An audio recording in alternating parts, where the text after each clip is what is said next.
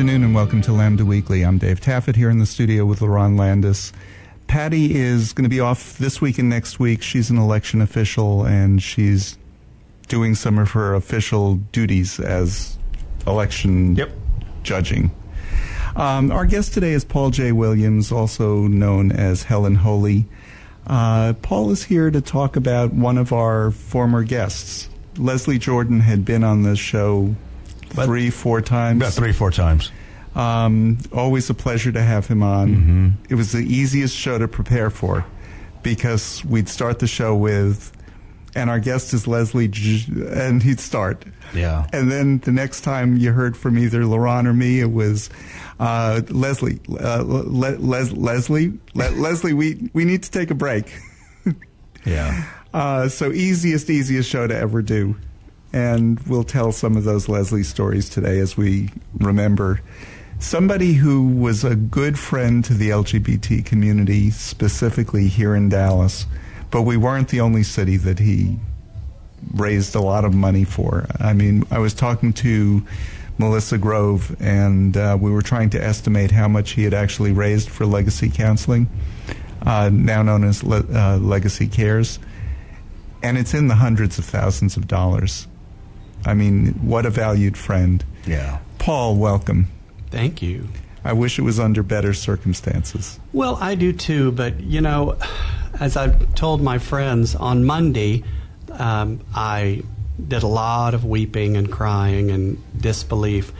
But ever since then, I've really been enjoying reminiscing and going through photos and videos and texts between us over the years and just giggling and being so incredibly grateful that I had some small part in his life, you know. It seems like everybody has a Leslie story. I'm just lucky to have been a little bit closer than a lot of people were. Right. You knew Leslie from working with him on cruise ships. Yeah, initially, I it occurred to me, I met him in the mid-'90s, before he got sober. I used to host karaoke at JR's on Sunday night. And when he was in Fort Worth doing the original production of Sordid Lives on stage, he would come into Dallas, and he would come into JR's just rip-roaring drunk. And I remember meeting him then, but, you know, he wasn't near the presence that he became. Mm-hmm. So, yeah, we reconnected once we started working for the RSVP Gay Charters cruises. And I know you have a number of stories. Let's start off with one. You met him one time in Barcelona before getting on a cruise ship, and I love this story. Well, yeah, all of the entertainers were put up the night before at a hotel in Barcelona. And this particular trip, he had brought his mother with him, and I think his two sisters. It may have just been his mother. I can't remember.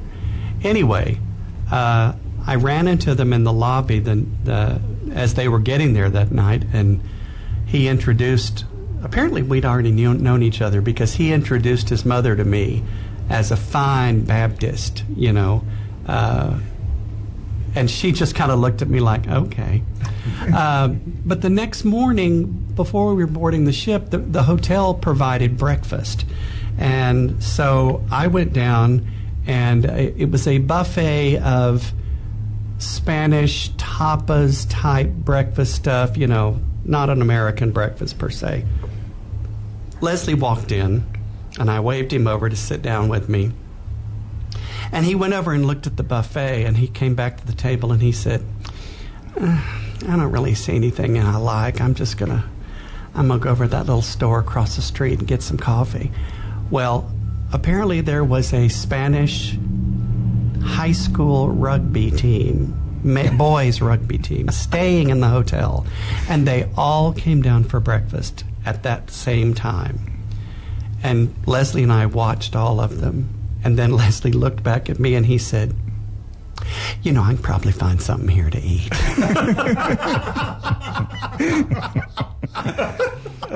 Sounds like Leslie. Oh, my God, I laughed. Do you know one of my favorite Leslie stories? It was one that he told, and each time he told it, the story got bigger and bigger. Sure. But he loved telling the story about his father took him to sit on Santa's lap, and this was when he was maybe 4 or 5 years old. And he wanted a doll. He wanted a bride doll. Okay. Very specific. Tell the story, because I'm sure you've heard it even more times than I have. Oh, yeah. He told Santa Claus he had seen this bride doll in a store. And so he told Santa Claus he wanted a bride doll. And so his daddy took him home and told his mother. And he said, his father was like, we are not getting him a doll for Christmas. Now, his father was a major in the A Army. lieutenant colonel in the Air Force, I believe. And so a big, butch military man, you know. And as Leslie used to say, not the son he might have dreamed for. But anyway, his mother kind of went, well, maybe he'll just forget about it. Well, on New Year's Eve, Leslie was chattering on about how Santa Claus was bringing him a bride doll. And his mother pulled his father aside and he said, are you going to disappoint this child?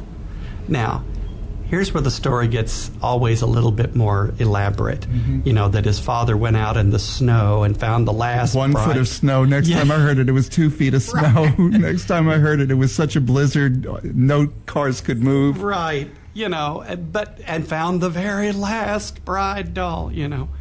But on Christmas morning, and this is according to Leslie, when he came downstairs and saw that bride doll sitting in front of the Christmas tree, he just squatted down and peed.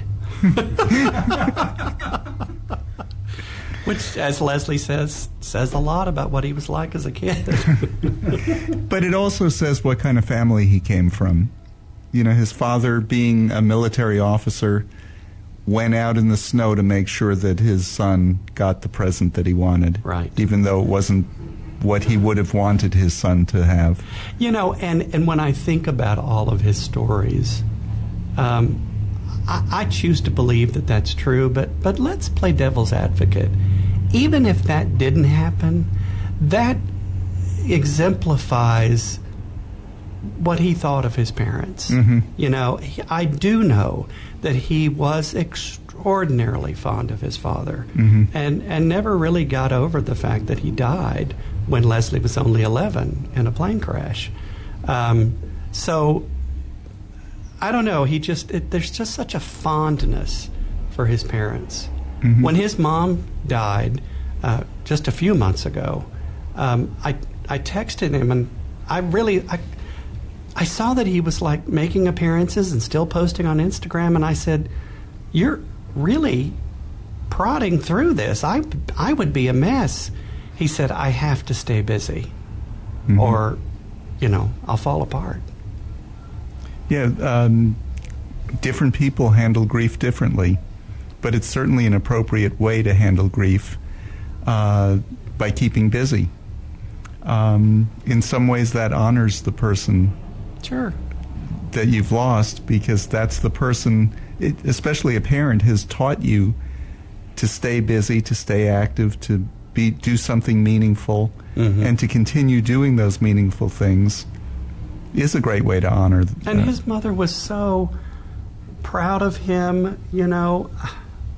In her own way, she was still that good little Baptist woman from Chattanooga, Tennessee, but very loving. One of my other favorite stories was we were doing a cruise together, and this was when I was still, I wasn't cruise directing yet. I was part of the entertainment staff and was still doing stand-up. And the ship would always set up a camera in the back of the theater to film statically the show, and they would play it in the rooms the next day for people who didn't get a chance to go to the show the night before. So Leslie called me in my room, and he said, "You're not going to believe this." I said, "What?" He said, "I just called my mother." I said, "What are you doing?" She said, "I'm watching you on the TV." He said, "Mama, I haven't done my show yet." "Well, yes, you are there. You are in those pink pants on the TV." He said, "I turned that TV on." He said, "Paul, it was you from last night." My mama can't tell the difference between you and me. I told her she better turn that off or she's going to hear something she didn't want to hear. Wow. I love that story. And that was one that you had told me for the story that we had written in the Dallas Voice. Right. That article in Dallas Voice had gotten so long and unwieldy sure. that It had to be edited. because so I didn't get to tell that one. You know, you say, you know, he wanted to keep busy, and busy he was. Good Lord, he has a lengthy film career and TV career. I know most people, probably the general public, will associate him with his role on Will and Grace. We knew them way before then, but his career goes back to the 80s. He's been working for a very long time. You know, I'd love to. This doesn't get talked about that often, but I make no bones about the fact that my idol and inspiration has always been Lily Tomlin. Mm-hmm. When I was in 7th grade, I was imitating Edith Ann in the school talent show. I mean, hello. Lily has a big handprint on Leslie's career. When he first decided to do, I think it was My Trip Down the Pink Carpet, which was an off-Broadway show, it was Lily that produced it. Oh, I didn't She realize thought that. he was the deal. And then Linda Bloodworth Thomason, who had been, you know, the brains behind Designing Women and Filthy Rich and Woman of the House and these great sitcoms, was developing a sitcom for HBO with Leslie and Lily that took place in Dallas, and they were playing these two real estate realtors, and it was going to be called 12 Miles of Bad Road. And the studios didn't pick it up, which was shocking with Lily's name behind it. It's funny, years later after the Harvey Weinstein thing came out, Linda took out an ad in the Hollywood Reporter, and I don't want to get the details incorrect here, but essentially what she was saying was that she was blackballed by Harvey and some of the other people in the business because she was a strong woman, and they didn't like her outspokenness and whatnot. And so she said, while it was not a technical Me Too moment of inappropriateness, they took it out on her career-wise, and that was one of the shows that she got punished for. You know, so I just think about, oh my God, would that have not been hilarious to have Lily and Leslie in a show together? That would have been wonderful, that show. Well, look at Harvey Firestein now. Well, hello. Yeah. Karma.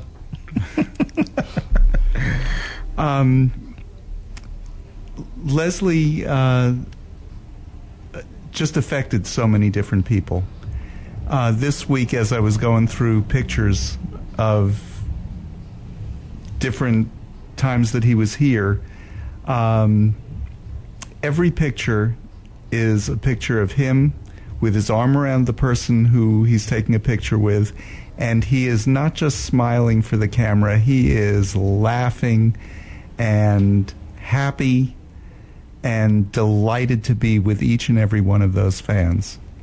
Absolutely. You know, I truly believe Leslie loved being a celebrity. He loved the attention. You know, he was still that little country kid from Chattanooga who made it big.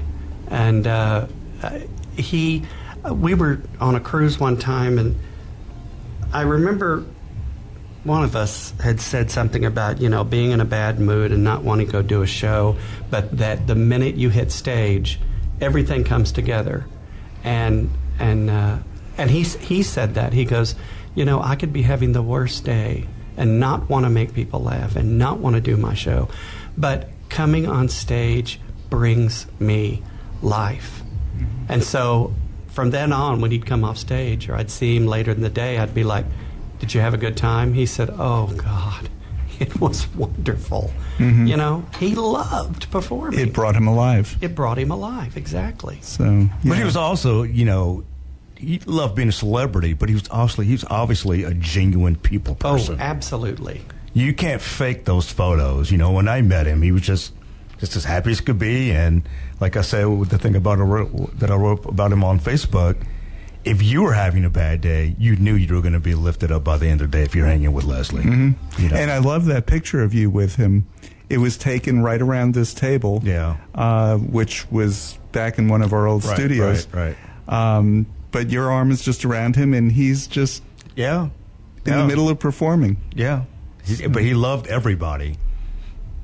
You know, something I've noticed on all of these tributes to him since he's passed, they keep talking about how he was 4'11". Mm-hmm. As long as I've known him, I never knew he was only 4'11". I mean, I knew he was short, but I don't think of him as that short. I thought he was like 5'2" or something, you know. I mean, not a big difference, but just to see it in print, 4'11" is short. Yeah, he's short. And it just never occurred to me. Because he was such a big person. He was a big presence. But he talked a lot about that's kind of what got him developed his comedic timing to ward off the bullies. He was so little, easy to bully, and he made them laugh. You know, he's told the story that when he first moved to L.A., he got called for an audition it was actually for the U.S. Army, to encourage people to join the Army. And they hired him because they wanted this little impish leprechaun type thing, you know. So he went into the audition and was himself. Well, then when he booked it, he thought, oh my God, this is for the Army. I better butch this up. So they went in to actually do the filming of the commercial, and he was butching it up. The casting director was like, who? What happened to the guy that auditioned for that little... Oh, you want that? You know, he just was so scared that he wasn't coming across as an Army guy. But, honey, that's what got you the gig. And this was during Don't Ask, Don't Tell. Well, it was before Don't Ask, Don't Tell. It was in the 80s when he first got out to L.A. You know? That's what's so remarkable about his success. He did it being himself. Right. And a lot of people were not able to do that, but he did. But nobody else was Leslie. Yeah. Nobody else was 4'11" with a heavy Southern accent.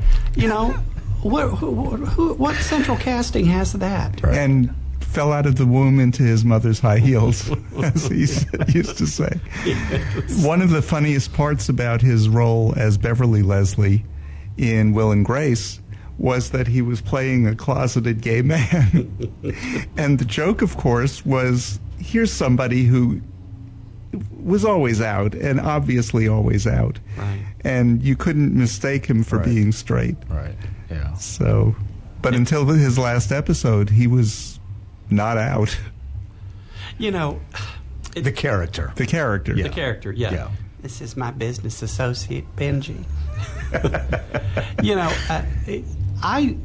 he's always told the story about auditioning for that role. And, you know, again, Leslie's such a storyteller. The line sometimes, I just want to go, was that completely true? But I don't care. It was a great story. Mm-hmm. And that is when he tells the story that Beverly Leslie was supposed to have been played by Joan Collins. And there was that early on, there was a scene where Megan Mullally and Joan Collins were supposed to have this dynasty-type fight on a pool table and pull each other's wigs off. And apparently, Joan's agent said, well, Miss Collins will have no part of this. You know, and so they said, fine, we'll book somebody else. And didn't really they were going to look for another woman. And Leslie came in to read for something, and they went, Beverly Leslie. You know, so he used to laugh about the fact that he beat out Joan Collins for this role. But he was willing to do what they wanted. Sure. And I mean, that's the way he was. When he worked with Legacy. We need to take a break, and we'll talk about that afterwards. We're going to come back with a song. I'll introduce it when we come back. When we come back. Should I just play it directly from the... No, I'll introduce the first thing you play. Okay, Yeah. Okay. You're listening to Lambda Weekly on 89.3 KNON FM. I'm Dave Taffet here in the studio with LaRon Landis, and our guest is Paul J. Williams, and we're talking about... I was going to say, we're talking about Beverly Leslie. I'm Christina from the Owens, and I listen to Lambda Weekly on 89.3 KNON FM. See you there.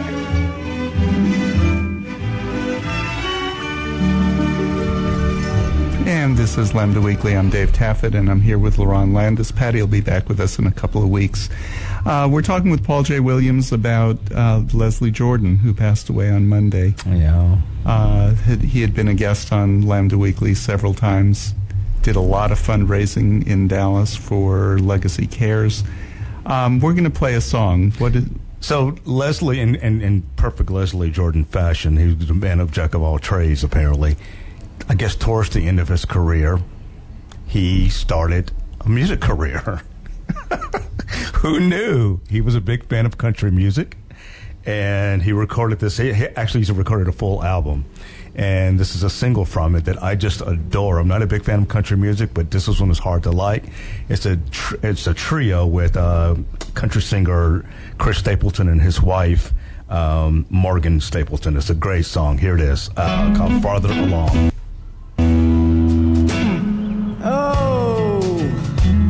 Sometimes I do not feel worthy. Where's Vestal when you need her?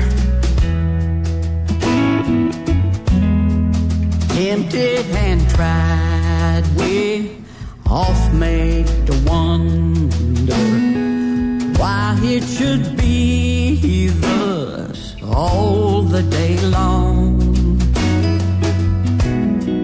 while there are others living amongst us, never molested,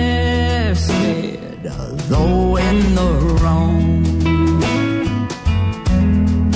Farther along, we'll know all about it. Farther along, we will understand why. Just cheer up, live in the sunshine. We'll understand it.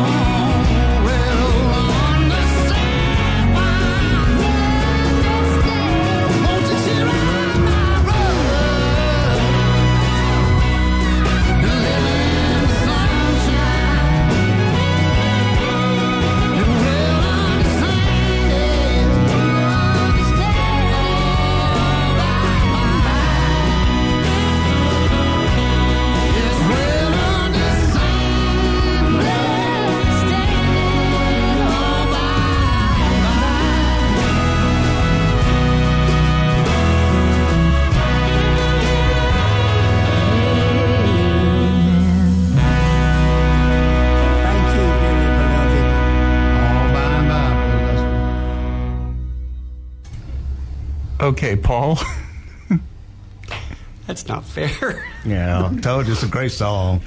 You know, for those of us who grew up in the Southern Baptist Church, that is a good old Southern gospel song. Mm-hmm. And I remember that my grandmother, my mother's mom, wanted that played at her funeral, and we did. I don't remember if somebody actually sang it, but to hear Leslie, and that's the first time I've heard it, to hear him not only singing, but, you know, kind of almost testifying in the background, I just, what a loss. Yeah.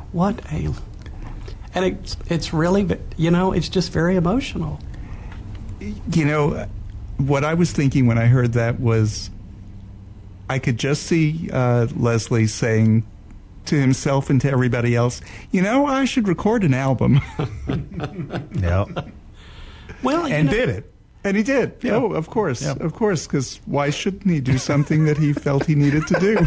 Well, I think it kind of started as a part of his Instagram because he started doing these Sunday hymn sings on Instagram with a couple of Nashville musicians that he had met, and it was just having fun, you know, singing old hymns. Mm-hmm. You know, much like Leslie, you know, we can let go of the negative stuff that we learned in church growing up, but there's a lot of it that sticks with you.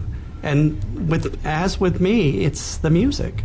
And so he was having fun doing those Sunday hymn sings. Mm-hmm. I don't know if it was his idea or if someone else said, well, you should record these. You know, and then the people that lined up to record, I mean, he recorded with Dolly Parton, for gosh sake. And when he died, her precious tweet ended with, you know, I'll miss you, little brother. Mm-hmm.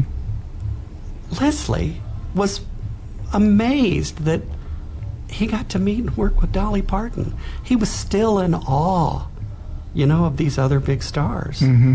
It was so precious. I heard an interview where I guess he had been asked, what does he want to be remembered as? And he said he wanted to be remembered just like Dolly Parton. Everybody loved her. Everybody is an angel, and I would say he achieved that. Oh, I know he did. Anybody who met him has Yeah. a picture of themselves with him with his arm around them, and he is happy and smiling and laughing. Mm-hmm.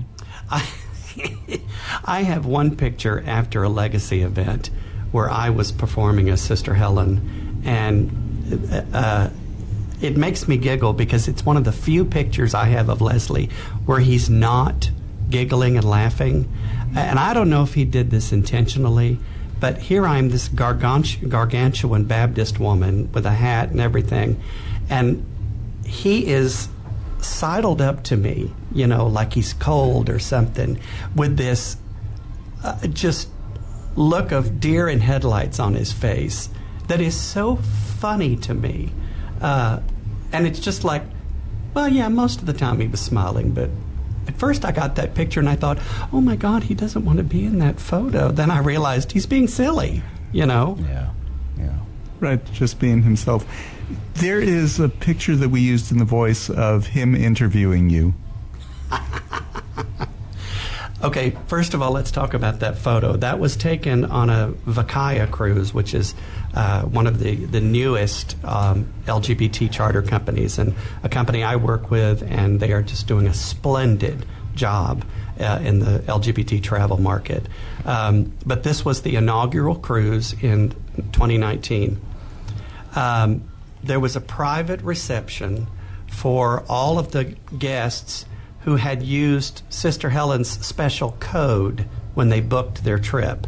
That's a long story, but anyway, we set special reception. And so I asked Leslie, and he was working on the cruise too, I said, listen, I have to do this thing for my people, if you will.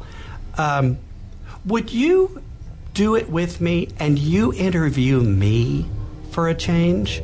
He said, oh, I'd love to. I think that'd be fun. So somebody took a picture of the two of us sitting on this couch together. It was outside on a deck of the ship.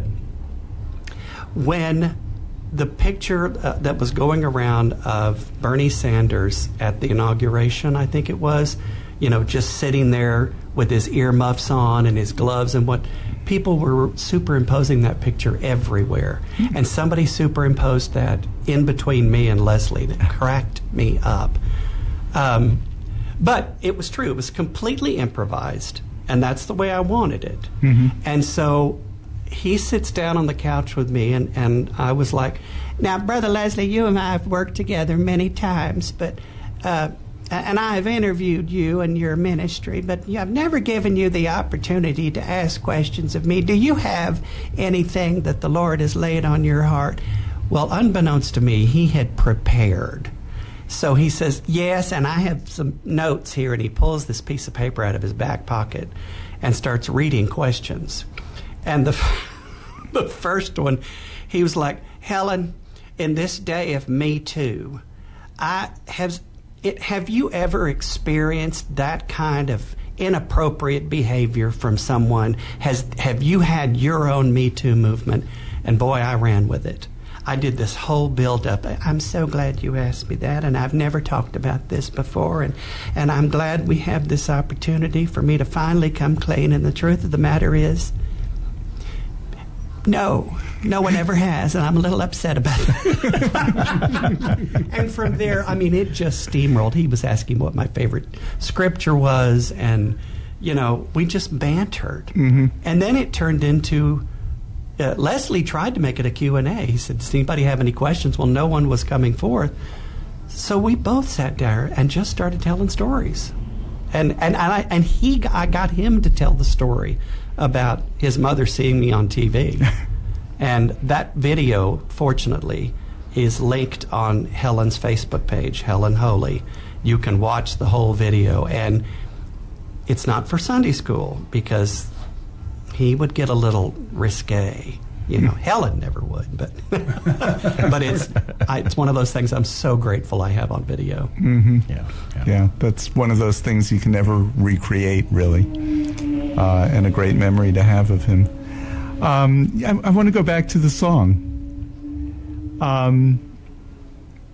Did he tell you when he was about to record this album? No, I was going through my text the other day, and he did tell me that it was, I had sent him a text after one of his Instagram videos telling him how much I loved it because it was an old song like that we all knew. And he said, there's going to be more, and he said, I'm doing an album, just wait. So I knew that it was coming, but I didn't know when or certainly how many celebrities he was going to get on it, Yeah. But people lined up to want to be a part of it. Well, Leslie Jordan doing gospel is a different approach to gospel. Well, truly. But, as I said, he came by it naturally, much like I did growing sure. up. Yeah. I mean, for all of the religious abuse we may have experienced at the hands of the church, there's still a lot of great memories. If you want, you can go to YouTube. There's a recording of them recording this song. There's a video, A video of them recording this song together. And at the end, he kind of gets choked up a little bit. But you can just tell he's thoroughly enjoying himself recording this song. It's great. Yeah, this was in February of 2021. I said, your hymn singing is giving me life. Thank you. And he said, an album is forthcoming. Just you wait. And then he sent me a picture from, I don't know where they were recording, but he says, this here is Travis Howard, who's putting an album together. Ain't he a cutie? And then also in the picture is his very closest friend, Michael, who's just a beautiful man. And he goes, and then there's that other one in the picture. He looks all right, too. But, yeah, I mean, he was getting excited about it. Yeah.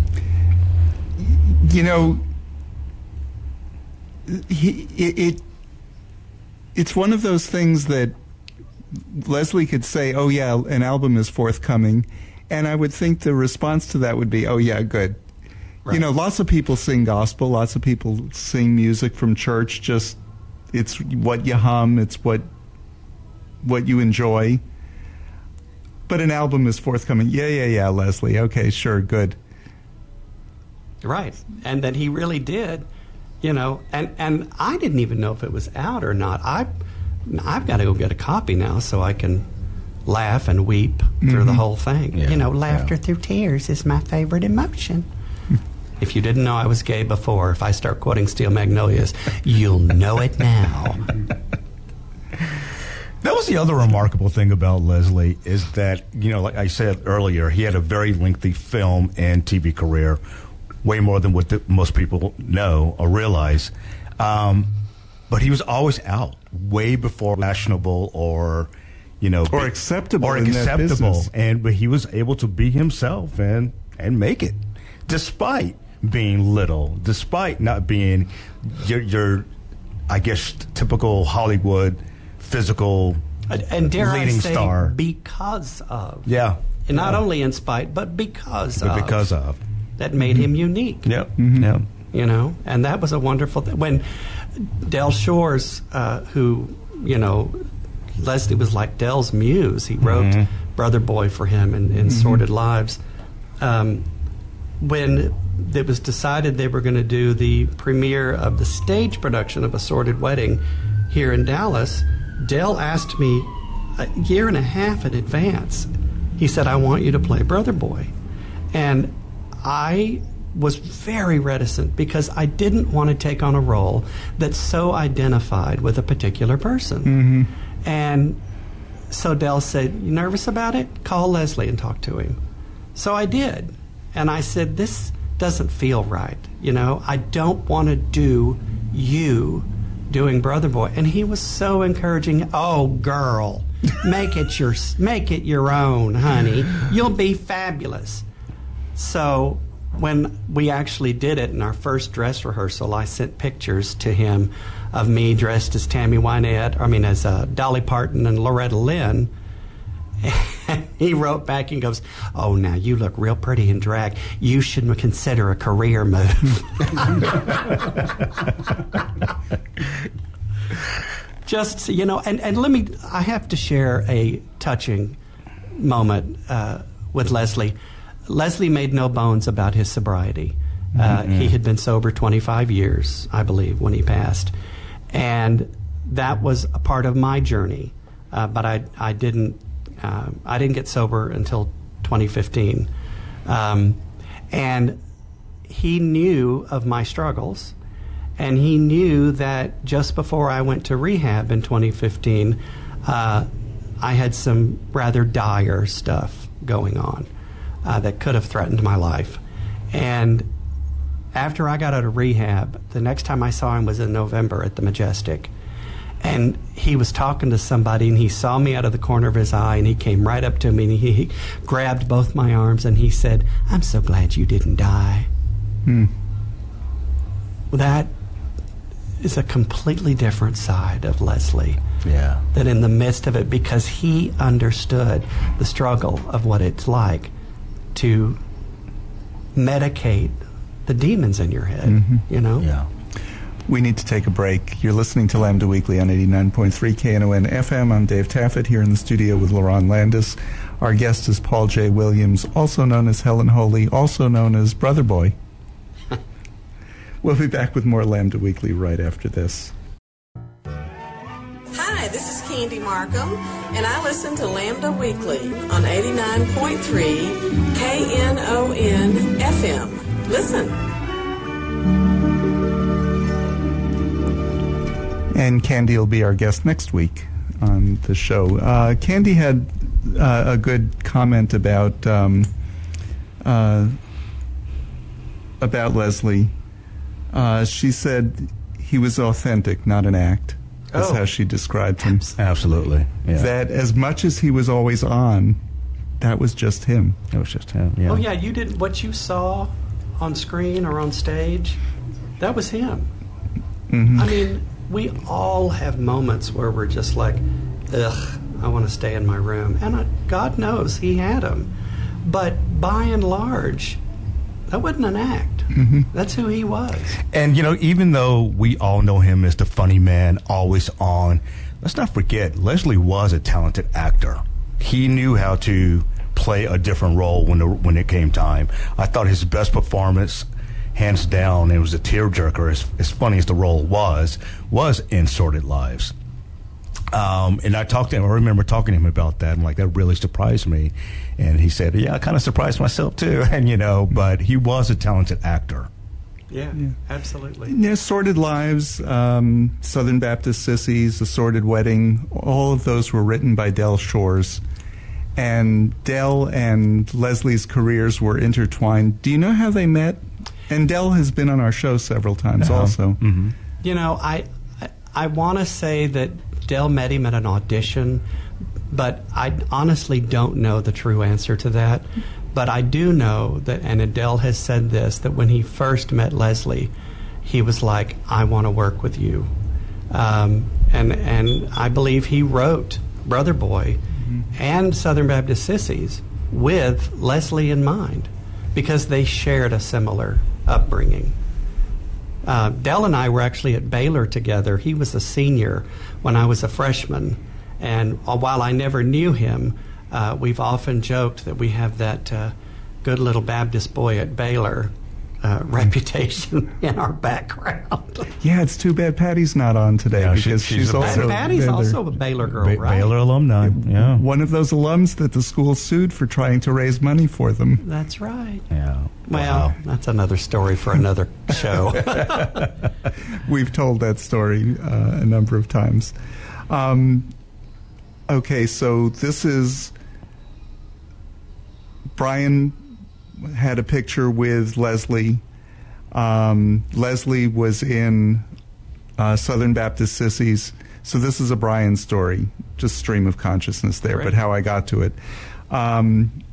Emerson was on our show, Emerson Collins, who was a producer and one of the stars of Southern Baptist Sissies. So he was on our show, and that night they were doing a preview of the movie at the Texas Theater. So Brian and I go to the Texas Theater, and we're standing. Emerson sees me. He comes over. We're sitting. We're talking.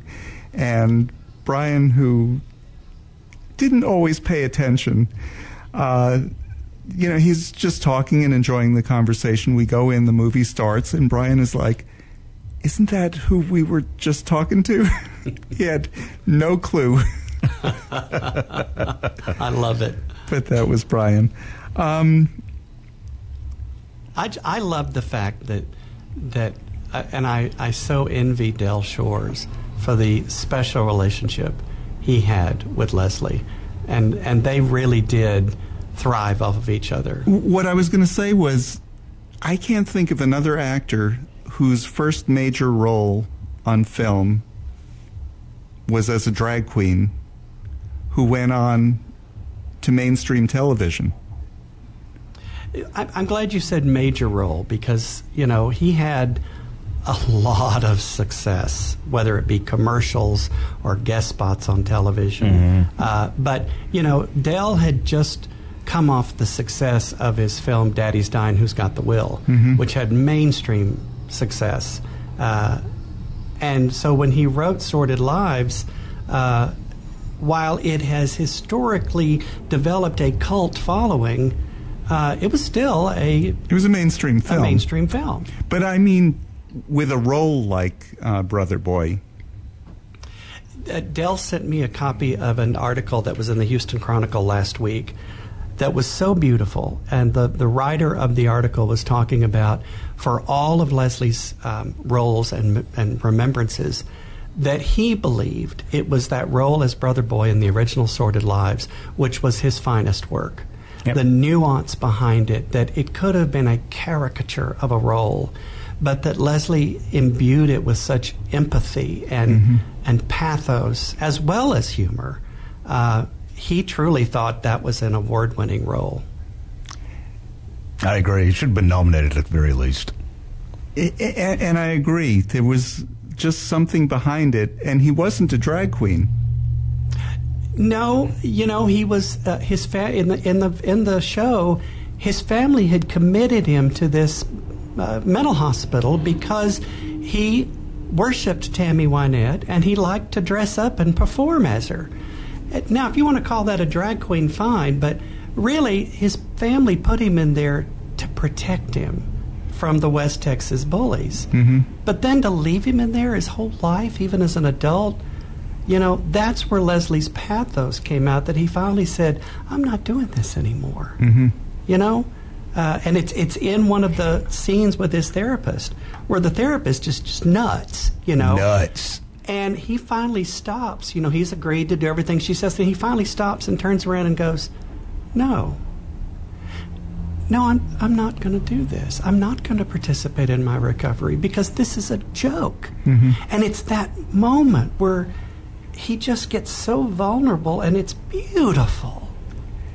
And one of the best scenes in the movie is when he finally, he breaks out, but he gets help to be breaking out. And what he says, I can't repeat on the air, but it's a great scene. You know what I'm talking about. Right. And it was such a great partnership with Del and Leslie, because it's in the writing.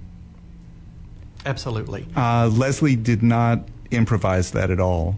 It's what he did with it. It's what he did with it, as far as being an actor. Yep. And when we were doing Sordid Wedding, Del directed that, and there was a couple of times where Del stressed to me. He said, look, this is a funny role, but he said, Brother Boy, find some empathy, find some pathos in him, and I get it, because he was a real character Mm-hmm. who lived a rough life at the hands of his family. Mm-hmm. Do you know the story of how Leslie hooked up with Dallas to raise money for Legacy? Yes, and that was a Joe Pachetti connection. Joe Pachetti, our friend and friend to many charities here in town, had met Leslie in L.A. at a benefit out there.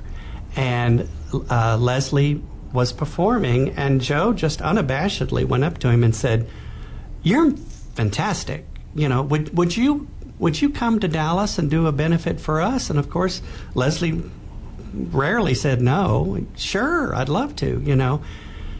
And there was planning on being a one-time thing, and it became an ongoing. Became annual. It became annual. One thing Melissa Grove, who's the former director of Legacy Cares, said about him was he was so much not a diva. We could book him the penthouse of the Vendome on Turtle Creek, where only maybe 100, 150 people fit. We could book the Majestic Theater. One time the performance was at Theater 3. We also held it at the Weisfeld Center. At the downtown. Weisfeld Center a couple of times, I think. Right. Didn't matter where it was. Leslie was like, fine. Yeah. Right. And he loved performing. And I don't know what kind of obligation he felt, but he just kept coming back. Mm-hmm. And I was lucky enough to be able to open for him on numerous occasions. And to go out to that audience that's so fired up to see Leslie Jordan, so they're already ready to laugh. And to be able to go out there and get their attention and make them laugh and get them ready for Leslie, what a treat, Mm-hmm. Okay, and I know you've told this story before, but you haven't been on our show in about 10 years, so tell us how you started your comedy career. Oh, dear God. I know, I'm just kind of throwing that at you. Well, there's so many layers to it. When I got out of college, I went into retail and worked for Sanger Harris. I wanted to be a department store homosexual. And in the mid-'80s, we all know the economy tanked, so I lost my job. And I lost another job. And then I thought, at this point, I want to do something I really want to do. And that was to be a performer of any kind. I tried everything. I did theater. I did studio singing. I did, whatever. And as a part of a theater program I was in at the old Dallas Alliance Theater, I was encouraged with two other people to form a comedy group to capitalize on the late night crowd at this theater. And so we had a 3-man comedy troupe that we called Les Miserable. That was myself, Stephen Crabtree, and Pat Skinner, thinking we'd do a couple of shows, and that's it.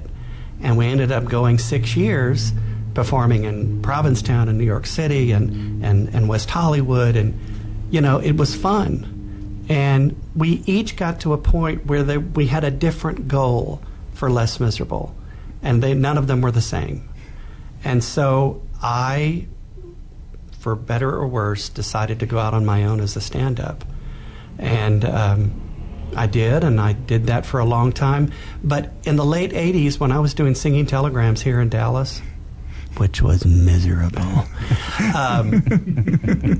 I was asked to imitate Dana Carvey's Church Lady that they could send out as a singing telegram. I didn't know if I could do it, but I did, and it became so popular that I was no longer working for the Singing Telegram Company. I'm doing these gigs on my own for these big charity events in town, And after a while, I realized I don't want to make money off Dana Carvey's work. So I completely changed the name, stopped doing his catchphrases, and it's developed into these 30 years that I've done Sister Helen now. That was originally inspired by Dana Carvey. So much so that I quit doing stand-up because I wasn't writing anything new, and I was getting bored with my own material. So that, in turn, took me to Leslie, and what a treat that's been. To do Sister Helen, God, your different persona, is it hard to keep it up after all these years? Not really, because it's a satire of evangelical Christianity. And the problem occurs when people miss the satire and think that it's serious, because it can then come across as racist or, misogynistic, well, not any number of issues. But it's satire, and I'm turning some of that evangelical narrow-mindedness on its head and being able to laugh about it. Yeah. And as long as there's news going on in this world, you'll always have some material. I always have, because I write a weekly blog as her, which is her Christian perspective on the news.